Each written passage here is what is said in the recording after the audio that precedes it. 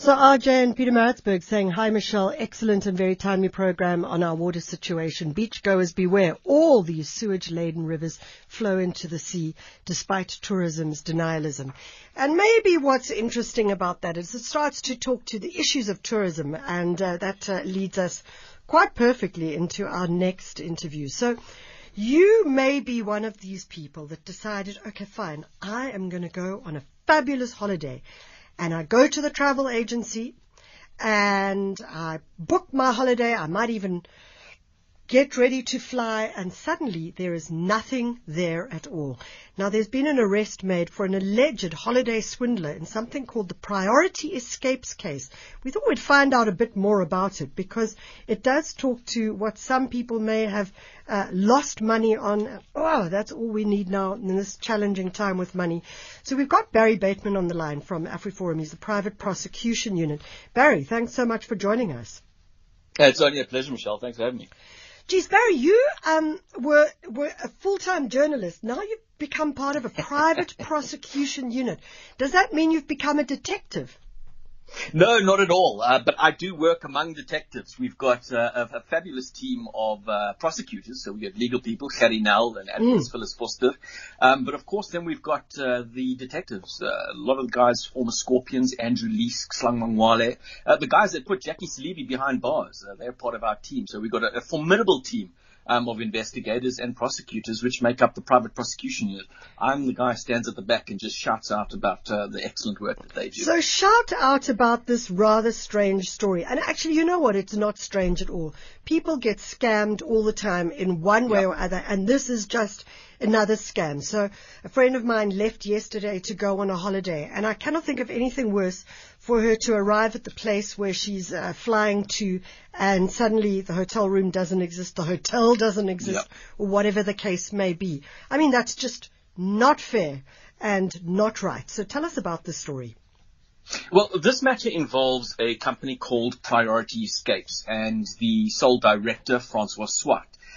Things started unraveling quite a bit in about August this year, when people who had paid for and booked for holidays were starting to find out that everything that they had been promised didn't actually exist.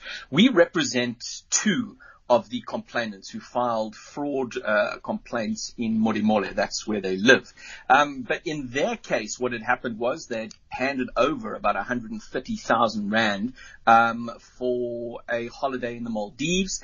They actually were given documentation to confirm that everything had been paid for and booked, but later emerged that those documents were in fact fabricated themselves. So everything was a ruse.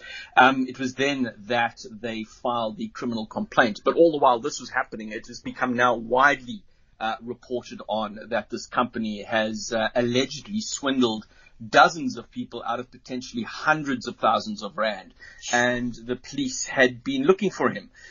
We got confirmation this week, earlier this week, that in fact an arrest warrant has now been issued for Francois Swart.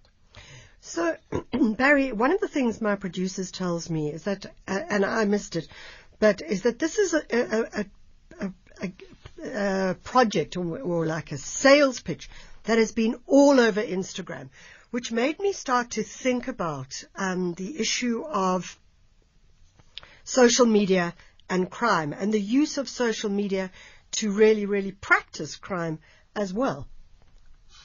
You're quite right. My understanding of this as well is that there were certain influences that were brought in as well. So, relatively famous people outside of even social media that were, part of advertising campaigns and viral media campaigns to try and get people to sign up. You see a recognizable face, you think it's legit, and you go and hand over your money.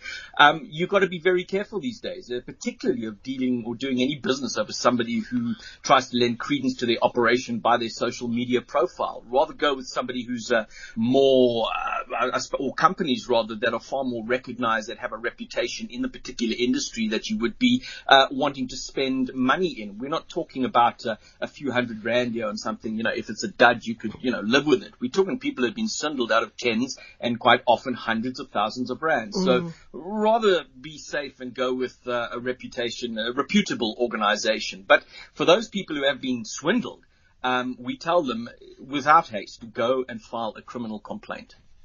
let's just explain all of that. Because some people may not understand what a criminal complaint is, what private prosecution is, the relationship to the courts. Explain that for our listeners. Well, we run the private prosecution unit, and the core function, or why the unit was set up, was to address issues of selective prosecution. For example, a politician where the state declines not to prosecute, the state would then have to make a decision, a public decision, or a decision on record that they no longer wish to prosecute a particular matter. It is then, this is called a certificate nolle prosequi. We would then use that certificate and enable us to privately prosecute. But a lot of the work we do, Michelle, is related to the criminal justice system, but not private prosecution per se. It's in instances like this where, in this case, we've got two complainants. They were concerned that the matter was not receiving sufficient attention, and they approached our office for help. We then took up their case and have been writing to the NPA as well as the SAPS. So we do a lot of watching brief type work.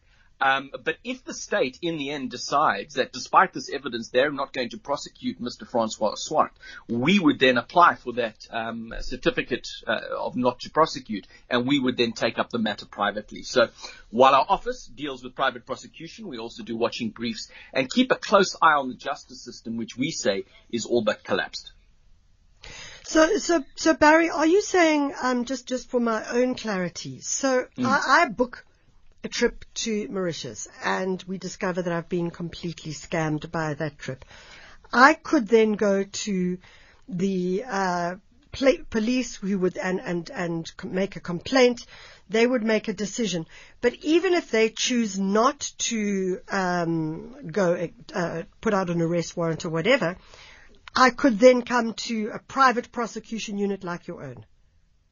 Well, yes, but we'd have to look at the matter and see whether there's merits for us to take it up. We're not a private investigator type organization. You know, you hear people talk about PIs and so on. That's not what we do. Yeah. Quite often, what we do is where there is an existing case with the SAPS, yeah, we would then come in and assist and ensure that the SAPS conducts a full investigation and that a full docket gets presented to the National Prosecuting Authority, and ultimately the matter is prosecuted successfully. So we would oversee that process. So you're helping them out, basically.